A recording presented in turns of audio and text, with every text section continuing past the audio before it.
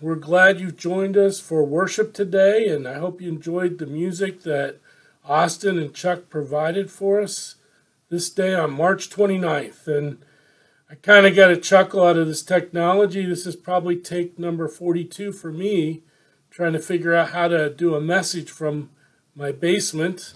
Diane and I are both self-quarantined until a week from Tuesday, and I think that's April 7th, and so we've been in our house. People have been bringing us groceries. Thank you to Chris and Lynn Headington for helping us out with that. And so I know everybody's probably getting cabin fever, but this is a time for us to just stop and reflect and think about what God is trying to teach us during this unusual time. I know we're all wondering, what is God's plan and purpose through this pandemic that has encircled our world? We're going to look at a message today from Matthew chapter 6. But first I want you to turn over to Matthew chapter 7. Take your copy of the Bible like I have, or if you have a digital copy. And we're going to look at Matthew chapter 7. We're going to look at a parable in verses 24 and 27 of Jesus talking to his disciples. And our message is called Faith in the Anchor of Our Soul. And God is our anchor. God is the one that we can go to and find the deepest help that we could ever need right there, because God is so amazing. God provides so many things, and he is so sure that we can have confidence and hope in him. And that's why I like that passage in Hebrews 6 that talks about him being the anchor of our soul, the thing that never moves or changes. If you want to follow along with an outline, it's on the app. It's under Sermon Notes. And I just encourage you to sit back and let's enjoy God's Word together and the message God has for us. In Matthew chapter 7, Jesus said, "Everyone then who hears these words of mine and does them will be like a wise man who built his house on the rock. And the rain fell, and the floods came, and the winds blew and beat on that house, but it did not fall, because it had been founded on the rock. And everyone who hears these words of mine and does not do them will be like a foolish man who built his house on the sand.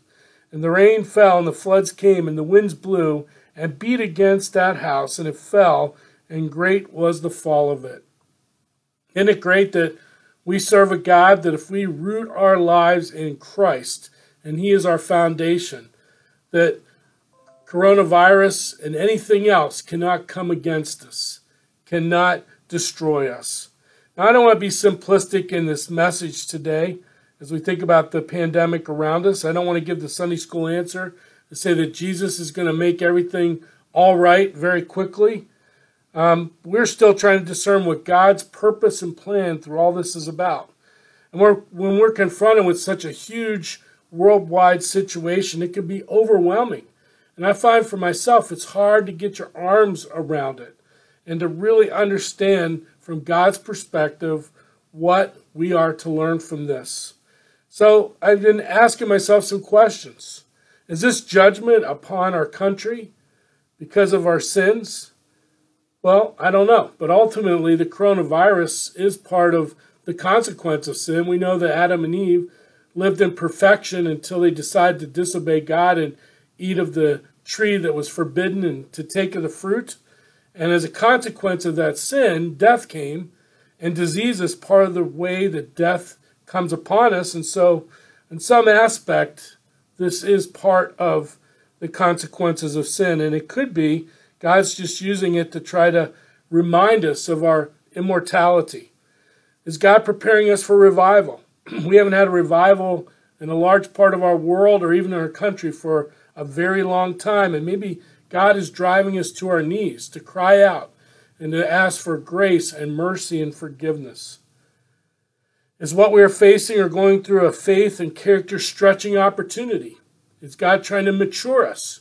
You know, James 1 says, "Count it all joy when you fall into various trials and tribulations." And he goes on to say in there that the purpose of that is to perfect us or to mature us or to help us so we're not lacking in anything in James 1:4. Is God trying to get the world's attention in order to look up? Is he trying to drive everyone to their knees and see that we will need to be drawn to God as men and women to Him. Is this so that we as Americans, and especially American Christians, to help us know what other countries go through when they don't have as many medical opportunities or other things that are afforded to us? What can we learn from this pandemic, Lord? I want to ask. So we need to look at this pandemic from an eternal perspective. We're not to live anxious lives. We're living day to day in this present situation. It seems like every afternoon at a press briefing, things can change very quickly. Schools can be closed. Yesterday in Iowa, retail shops are going to be closing down, as we're told. We're up in the air as to when church can meet again. Families, though, the good news is, are spending time together. They're building relationships. This will make for a great memory for our kids at some point. It's a time for us to stop and reflect personally about what's most important in our lives, to kind of reevaluate our habits and to live more simply and learning to live with the essentials and not always by what we want. This can set the course to change things going forward, I believe. We will have a new normal in many ways after this time is over. This is bringing out the best in many people. We see the heart of compassion and the commitment to improve the health of those in our society. There's a story about an old Scottish professor and preacher. His name was James Stewart, and he once made a helpful distinction between the foreground and the background of life. He used the metaphor of a painting, and he said that life has both a foreground and a background. The foreground are the things that we see right in front of us. But it's the things that are seen and physical. But the background of life is the invisible, unseen spiritual realities that are behind us and beyond us. Now we need to be clear about these two things. We can't divide the sacred from the secular. We should never have an unbiblical divide about those things. Remember who Jesus is. The one that's about to address us here in Matthew chapter 6. Jesus is the eternal Word made flesh. He's the 100% God, 100% man, all wrapped up in human flesh. Now, not just the foreground and the background are two parts of the very same painting and are interconnected and relate to one another, so that the seen and the unseen, the physical and the spiritual, make up the portrait of our lives and our world. But our trouble too often is that we see the foreground, the circumstances around us, and we don't account for the background, what God is doing, and the unseen things that we have no idea about. So our foreground right now, according to the World Health Organization, officially declared COVID-19 or the coronavirus to be a pandemic. And our foreground is the frightening possibilities coming out through news reports every day, hearing about more people dying, more people tested positive for the disease. This is the foreground, but we remember it's only what's in front of us, what we can see. God has a grander purpose behind what we're experiencing in our world today. So we need to listen to the words of Jesus on this topic of dealing with anxiety and worry when things are out of our control, when we don't understand what is going on around us. So let's get to the background that's so vital for us as we move forward and through these troubling times. First of all, on your outline, some questions to think about today. First of all, what is your faith based in right now? What is your faith really, really rooted in? You know, it's easy for us to give the right answer, God or Jesus, but when it comes really right down to it, when we're alone and we get anxious, do we turn to God? Do we look to Him to give us that hope, to give us that perfect love that casts out fear? Well, it says in Matthew chapter 6, and I invite you to turn there, verse 19, part of the Sermon on the Mount, and this is a familiar passage of Scripture. Do not lay up for yourselves treasures on earth, where moth and rust destroy, and where thieves break in and steal. But lay up for yourselves treasures in heaven, where neither moth nor rust destroys, and where thieves do not break in and steal. For where your treasure is, there your heart will be also. Jesus gives us a way to measure where we are spiritually and who and what we are devoted to. The interesting thing about the Christian life is that we're either moving forward with God or we're moving backward from our relationship with Him. God has no neutral in His transmission in His gearbox. Verses 19 through 21 makes a bold statement about what we value and where we put our energy in to gather our treasures. Are we building on the trophies and the material possessions of this life that'll soon be destroyed? Or are we investing in what will last in eternity, pouring into people's souls so that they would have faith to come to Christ and then to disciple them so they in turn can disciple other people? That's the eternal value. Peter, when he wrote his epistle, 1 Peter in chapter 1, he was talking at a time when the church was experiencing tremendous suffering. And it says in 1 Peter 1, "Blessed be the God and Father of our Lord Jesus Christ. According to His great mercy, He's caused us to be born again to a living hope through the resurrection of Jesus Christ from the dead." 1 Peter 1:4 says, "To an inheritance that's imperishable, undefiled, and unfading, kept in heaven for you, who by God's power are being guarded through faith for a salvation ready to be revealed in the last time." Are we investing in those things that God is holding with our name on it up in heaven? The deposit of Holy Spirit in our hearts, guaranteeing those rewards will be there for us. You know, as I think about that, I think about some things that I cherish very much in my life. I have a little booklet here, and on the front, which you may not be able to see, there's an autograph of Willie Stargell. And when I was 10 years old, my dad took me to an event, a club that he was a part of, and Willie Stargell was a guest. And I was privileged as a young boy to get his autograph, an outfielder for the world champion Pittsburgh Pirates.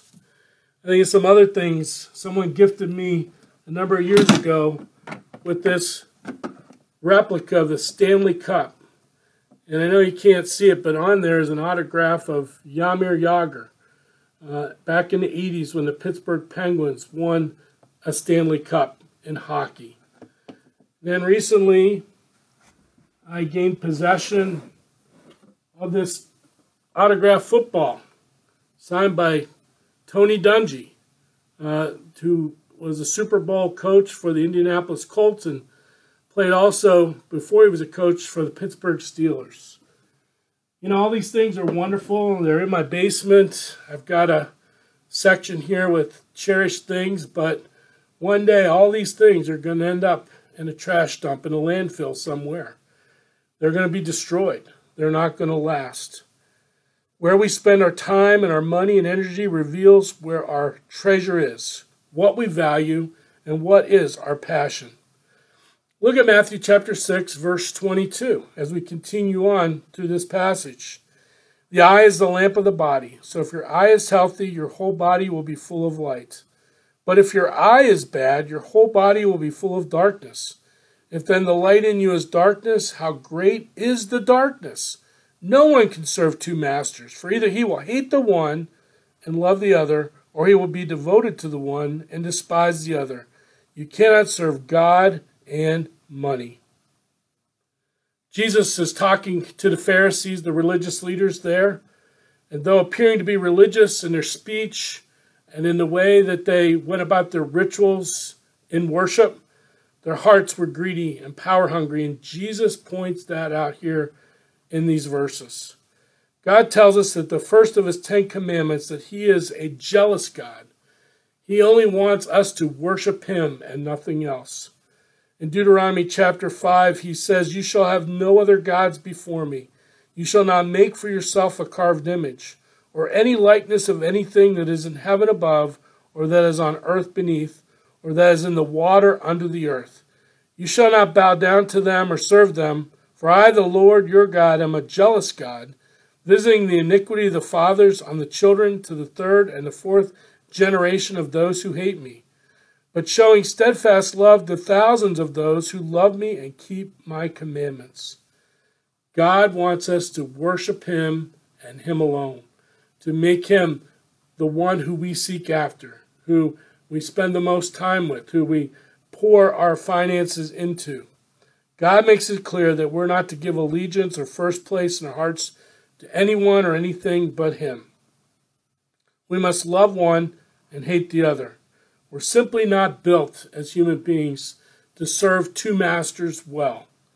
You and I are in a constant battle to seek the comforts of this world, and that's why this pandemic is so disheartening. I find this being very disruptive to my way of life, to what I want to be doing right now, to my goals moving forward. We must remind ourselves over and over again, we're not made to live in this world for eternity, but our hearts and souls were made for an eternal relationship with our Father. Whatever happens in this life is just merely boot camp in preparation for the joy that we'll experience in Psalm 16:10, the joy being in the presence of God around His throne. Isaiah 55 says, "For my thoughts are not your thoughts," God says. "Neither are your ways my ways, declares the Lord. For as the heavens are higher than the earth, so are my ways higher than your ways, and my thoughts than your thoughts." God wants to take our eyes off the foreground, the circumstances, the things that are right before us, and try to look back and see the bigger picture, the background, the place that we're heading ultimately that God has prepared for us. The COVID-19 is a monster. It's a silent killer. As our president said, it's an invisible enemy. And look how powerful it's become. Not only the carnage of lives lost, but also the disruption of everyday lives for people and the major damage to countries' economies, including ours. But nothing happens without God's knowledge. We're not in despair, but hopeful, as things often go. There's a silver lining behind the storm clouds. God is going to bring good and bring glory to Himself through this disease. I think of ways people are dealing with this disease. I love some of the stories I see on TV. A cul-de-sac in a community where every morning at a set time, kids with their mom come out and bring a flag, and all the neighbors come to the end of their driveways in this cul-de-sac and recite the Pledge of Allegiance and talk to one another from a distance for a few moments, check in on everybody, and then head back into their homes. I saw a high school choir practicing together on Zoom for an upcoming concert. I think of the tireless hours of the medical personnel, helping those with disease even without the proper protection equipment for them personally. Some using their own bandanas for masks in some cases. Food that are brought to the elderly. And then as I was on a call this week with Mayor Bob Gallagher from Bettendorf, how they've separated the homeless who are healthy and those that may be affected or are sick and need to be tested are placed into hotels free of charge. And then organizations are bringing meals to these homeless people in these hotels. There are many, many stories to hear, many unsung heroes, and many we'll hear in the future. Now, Jesus begins his pivot here in this passage to deal with worry and anxiety. He wants us to see God's grander scheme of things beyond what you and I can see. This is the time that many people have not experienced, the way to deal with their worry and their anxiety, to release it and to let it go. In Matthew chapter 6 and verse 30, Jesus says, "But if God so clothes the grass of the field, which today is alive and tomorrow is thrown into the oven, will He not much more clothe you, O you of little faith?" This is where powerful faith comes in, to believe God for the impossible, beyond what we see, beyond what we could touch and feel. Hebrews 11:6, he admonishes us to have great faith. He says, without faith, it's impossible to please God. For whoever who would draw near to God must believe that He exists, and He rewards those who diligently seek Him. The verse that I referenced earlier in this message in Hebrews chapter 6 and verse 19, we have this as a sure and steadfast anchor of the soul, a hope that enters into the inner place behind the curtain. He is the anchor. This is the one we run to when we're looking for protection, when we're looking for hope, when we're looking for encouragement, when all we see around the world is despair and discouragement, and many people see hopelessness in their lives. We have the sure and steadfast anchor of the soul. Well, how big is your faith in God? How sure is your trust in the one who never changes, who keeps every one of his promises, and is working for your best in every moment of your life? Our second major point, our question to ask, what can we learn about our faith in God as we compare it to God's creation? What can we learn? And that's what Jesus gives. He gives us a comparison. Our lives versus birds, versus flowers that are around us. Look at Matthew chapter 6, verse 25. Therefore, Jesus said, I tell you, do not be anxious about your life, what you will eat or what you will drink, nor about your body, what you will put on. Is not life more than food, and the body more than clothing? Look at the birds of the air. They neither sow, nor reap, nor gather into barns, and yet your heavenly Father feeds them. Are you not of more value than they? And which of you, by being anxious, can add a single hour to his span of life? And why are you anxious about clothing? Consider the lilies of the field, how they grow. They neither toil nor spin. Yet I tell you, even Solomon in all his glory was not arrayed like one of these. 3 times in Matthew chapter 6, verses 19 through 34, Jesus says, therefore do not be anxious. We see it in verse 25, we see it in verse 30, we see it in verse 34. Do not be anxious for your life in verse 25. Do not be anxious for basic needs, verse 30. Do not be anxious about tomorrow, verse 34. What are you anxious about in this crisis? Losing your finances? It's very difficult, especially for those who may have investments, who are now retired on fixed income and depend upon monies that they've invested. What about a job? Losing your job, or at least furloughed for a while. Not sure how you're going to get money. It's going to take time for the government's checks to come in that they just are getting ready to pass. It's going to take time to get unemployment insurance. This creates anxiety. How am I going to pay my bills? What about health issues? Do I go out to the store? How safe is it to be around people even with social distancing? What about other ones, loved ones around us or friends who are near us? Are they going to contract this virus? Getting adequate food. And then, the big concern has been toilet paper. Can we get enough toilet paper while we're kind of locked down in our houses? These are all things that people are wrestling with and getting worried about and anxious about. And for each one of us, there's other individual issues that only you know about. Jesus gives us an example of how the birds of the air do not worry about food and water because God continues to provide it for them on a daily basis. And are we not of more value, Jesus said, than the birds of the air? We've talked many, many times about how all the things God created, man is his special creation. He's the central focus of the universe. And that he wants us to have a relationship with him. And are we not of more value than those birds as we think about the relationship that God wants to have with us? Now, as wonderful as the birds and animals are, and they're there for us to enjoy and see, we see God's creativity in the different kinds of animals and there are on this planet.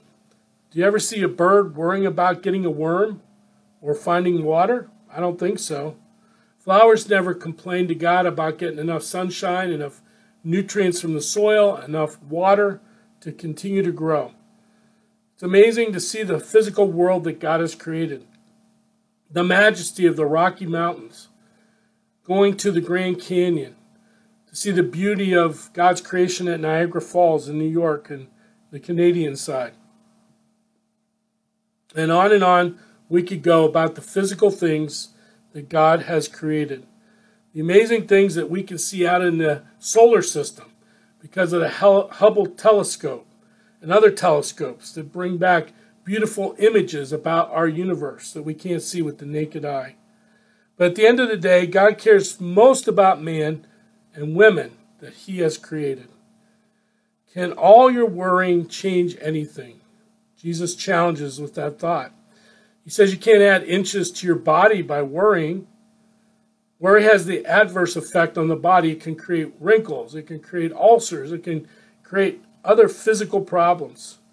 Most of the things we worry about concerning the future either will not happen or are out of our control. Worrying about our past is worthless because you can't change your past. Jesus said, why worry about basic needs? Even as great and wealthy a king was, that Solomon was, and all the beauty that he was arrayed in with his wonderful clothing are not as beautiful as the flowers that God has created and put on this earth. A number of years ago, I was talking to a counselor and going through a difficult time in my life, and he reminded about me something very significant. He says, do you notice when you get into a car, you see there's a rear view mirror? And look at how small that mirror is in order for you to see what's behind you. But then in comparison, look at the windshield, how big that piece of glass is, so that you can look out and see what's in front of you. And he said, as you continue down the road and you look in the mirror, the things that you're passing get smaller and smaller and smaller, and the things in front of you grow larger and larger as you drive toward them. We need to realize that we can't change our past. We don't need to worry about our past. We need to not worry about the future. It's a beautiful future that's before us that God has given us, and he's going to lead us as we drive to the future. Jesus is saying to these religious leaders that they had never learned to live by faith for even the basic needs of their life. God wants us to look to the future by faith and not worry about it or worry about our past, as I said. There are so many things that are out of our control, and the older I get, the more I realize how little control I have about things and people around me. So it's okay to be concerned about things, and it's not irresponsible to act on your concerns, and you certainly need to pray about them. But if you go to the cross and leave them there, we're not to pick those burdens up once again. We're to cast our cares upon him because he cares for us, and leave them with him at the cross. The third thing we see, or the third question today, is are we all right with trusting God for our temporal care like we are in trusting God for eternal care? I come back to this often in my life. I tell people all the time that I know beyond a shadow of a doubt that if I were to die today, I would be in heaven, not because of anything I've done, but because of the grace of God and by trusting in Jesus Christ. In 1 John chapter 5, verses 13 and 14, these things are written that you might know that you have eternal life by believing on his Son's name, Jesus Christ. And we have that assurance of salvation. We see that in several places in Ephesians chapter 1 and other places in the Bible. So I don't fear or worry about my eternal security. But why is it that I worry about the temporal things that are right in front of me? Why do I worry about finances? Why do I worry about finding food or whatever it is that we get ourselves so worked up about? Jesus goes on to talk about this in Matthew chapter 6. Look at verses 30 through 32. 31 through 32. In verse 31 it says, therefore, do not be anxious, saying, what will we eat? Or what will we drink? Or what will we wear? For the Gentiles seek after these things, and your heavenly Father knows that you need them all. Jesus is saying here, don't be like the worldly people, the people that don't know God or focus on him or look to him to help with their needs. They're worried about all kinds of things. How they're going to pay for their house, how they're going to pay their student loans, how they're going to take care of their kids, how they're going to save up for college, and all these things. Worrying about the basic essentials of life, food, clothing, shelter, and drink. Our Father in heaven knows that what we need and is more than willing to provide for us, whether that be the physical needs, whether that be emotional needs, whether that be spiritual needs. God will come to us, meet us where we are. And he says in Philippians 4:19 that my God will supply all your needs according to his riches in glory in Christ Jesus. In Matthew chapter 7, verse 11, Jesus said, if you then, who are evil, know how to give good gifts to your children, how much more will your Father who is in heaven give good things to those who ask him? The overarching antidote to worry and anxiety is found in Matthew chapter 6, verse 33. But seek first the kingdom of God and his righteousness, and all these things will be added to you. Jesus shared with his disciples how to make God and his kingdom the center focus of their life, and all their earthly needs would be provided. It's as Jesus is saying to his disciples, if you focus on eternal things and the souls of men and become fishers of men, I will take care of your physical needs, your food, your clothing, your shelter. It's a matter of trusting God by faith. It's a matter of giving financially. The only place in the Bible you see in Malachi where he talks about, put me to the test, give the tithes and offerings to the church, to other Christian organizations, and I will pour out a blessing from the storerooms of heaven upon you. It's a matter of trusting God by faith for everything. As I've worked in different ministries throughout the years, one of the things that my wife and I have looked at is not so much the financial compensation to meet our basic needs, but whether God wants us to go to a particular place to minister. And if we have peace with God about that, and we know it's where he wants us to be, then we know he will provide for our expenses. I think about the first church that I went to, full-time ministry in New Jersey. And it was a small church, and they just had a handful of kids. And I was the first full-time youth pastor that they ever had. And they paid us $10,500. They paid us medical expenses. We didn't have any children at that point. And they had just purchased a rundown old bakery that had an apartment up top. And they were going to renovate this, and we were living in it while it was being renovated. And if you looked at us and thought about that, you'd think we were crazy. But we knew that God wanted us there. And people would bring food and put it on our doorstep. I remember a man in church got me a coat. And God provided in so many miraculous ways, not even financially, but by gifts of other people coming on. But we had faith to believe that this was where God wanted us to be. Seeking God's kingdom is about two things. One, it's putting Christ's view of eternity into our daily lives. It's taking the long approach to things. The deeper we're committed by faith and knowing we're going to heaven leads us to the second thing about following God's kingdom.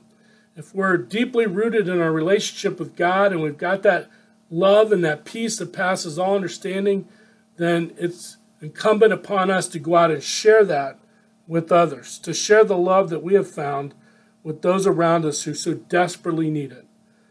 As I think about this time of having a pandemic, the early church had opportunities in the midst of worldwide crisis, or at least regional crisis, to show the love of Christ. An example, Rodney Stark, the author of The Rise of Christianity, tracked the conversion rate and argues in his book that the spread of Christianity in the early centuries of the church was largely due to the care and compassion that Christians showed for the poor and the sick during different plagues or epidemics.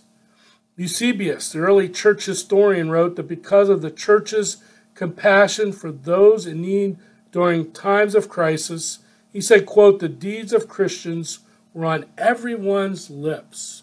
Not just church believers, but the world at that time. Candida Moss, a professor of New Testament and early Christianity at the University of Notre Dame, noted that the epidemic that seemed like the end of the world would actually promote the spread of Christianity. It was because of their hope in heaven and love of Christ that was shown. Christians showed the world that Christianity is worth dying for. All through the centuries, the reports are the same. In England, during the 1800s, when many were dying of cholera, Charles Spurgeon and his church visited hundreds of homes to care for people. And even now, in the midst of this crisis, there's reports of Christians in China and Italy going around handing out masks, encouraging people, providing food, helping the sick. Can we have the same level of faith about things on earth when we're of complete confidence by faith that we have a home in heaven because we are born again? We need to have that same confidence about the circumstances that we're in. And lastly, the last question we'll look at today is, how can we focus our faith on God and His Word just this day? Look at verse 34 of Matthew 6 as he concludes this chapter. Therefore, do not be anxious about tomorrow, for tomorrow will be anxious for itself. Sufficient for the day is its own trouble. One of the most interesting verses in the Bible is this one. We're only promised today. We don't have any lease on life beyond this 24-hour period. You know, when I get up every morning, I thank God for a new morning. When I get out of bed and I can breathe and I can walk and I can eat and still have life. And according to Lamentations, every morning He gives us a new measure of grace and mercy because of His faithfulness. And just like the manna that came down to the Israelites in the wilderness, at the end of the day, I can't carry over today's grace and mercy into tomorrow, according to the Bible. But when we wake up, He gives us a new measure of grace. Every morning is a present from God. So we live by faith and not by sight, one day at a time. And that's a big lesson I've learned from COVID-19. Almost every few hours, things change. This closes. This person must be quarantined. No church that we can go to. We live with this virus changing things every few hours, and we have to adapt to it by faith. God is saying, seek God's kingdom today, and then if you wake up and have tomorrow, seek God's kingdom for that day, and whatever God brings your way, one step at a time, as we move forward toward our heavenly home. Be reminded of what Job said in Job 14, verse 1. He says, man who is born of a woman is few of days and full of trouble.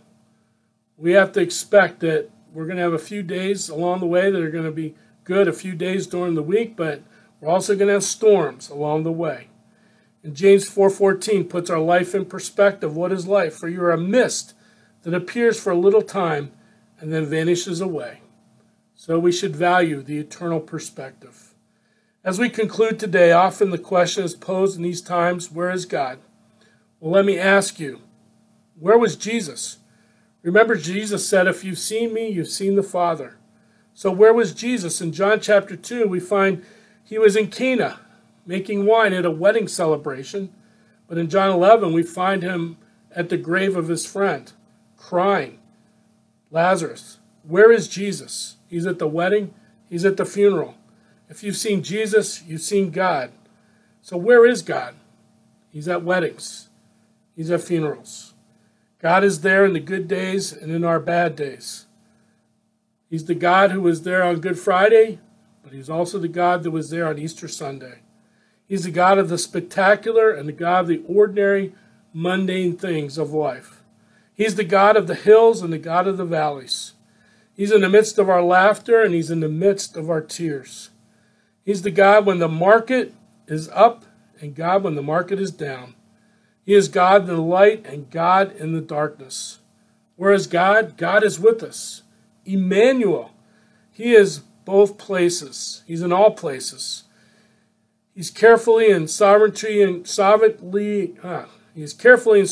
in control of all. He's ever-present help in our time of need. That's the background that we need to have about this coronavirus. So as followers of Christ, we need to be concerned about the coronavirus. Take care of ourselves. We must take precautions for our family's safety and our church's safety. The first priority as pastor and working with the elders are decisions to keep our congregation ministered to and know that everyone is healthy. But as we come out of this, we need to be willing to be on mission and be the hands and feet of Jesus in our community.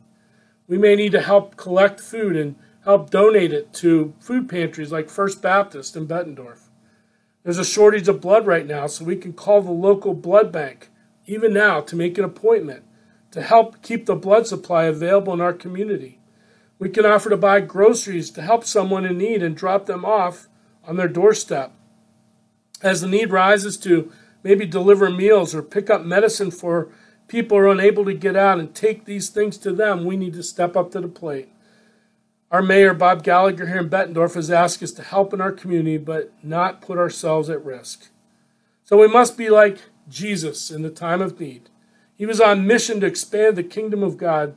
This will become a great ministry opportunity as a disease subsides and we can get out safely and minister to all people.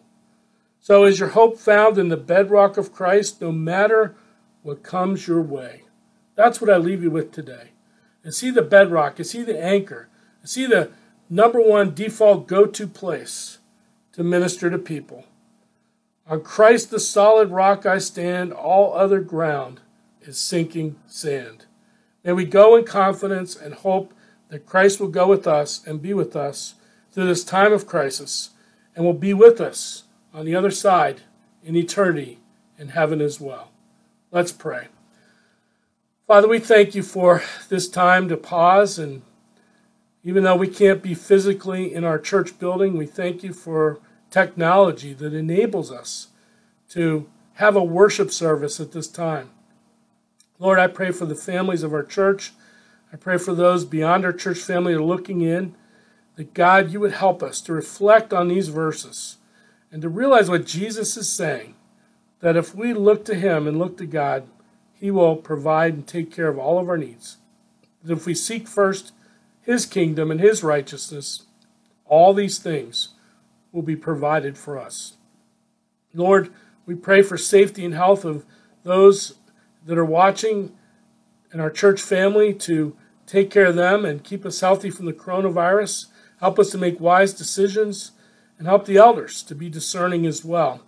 And Lord, when we get together, we'll have a great celebration at our church as we gather together and share what we've learned and what you've done in this whole situation in our hearts and lives. We pray and ask in Jesus' name. Amen.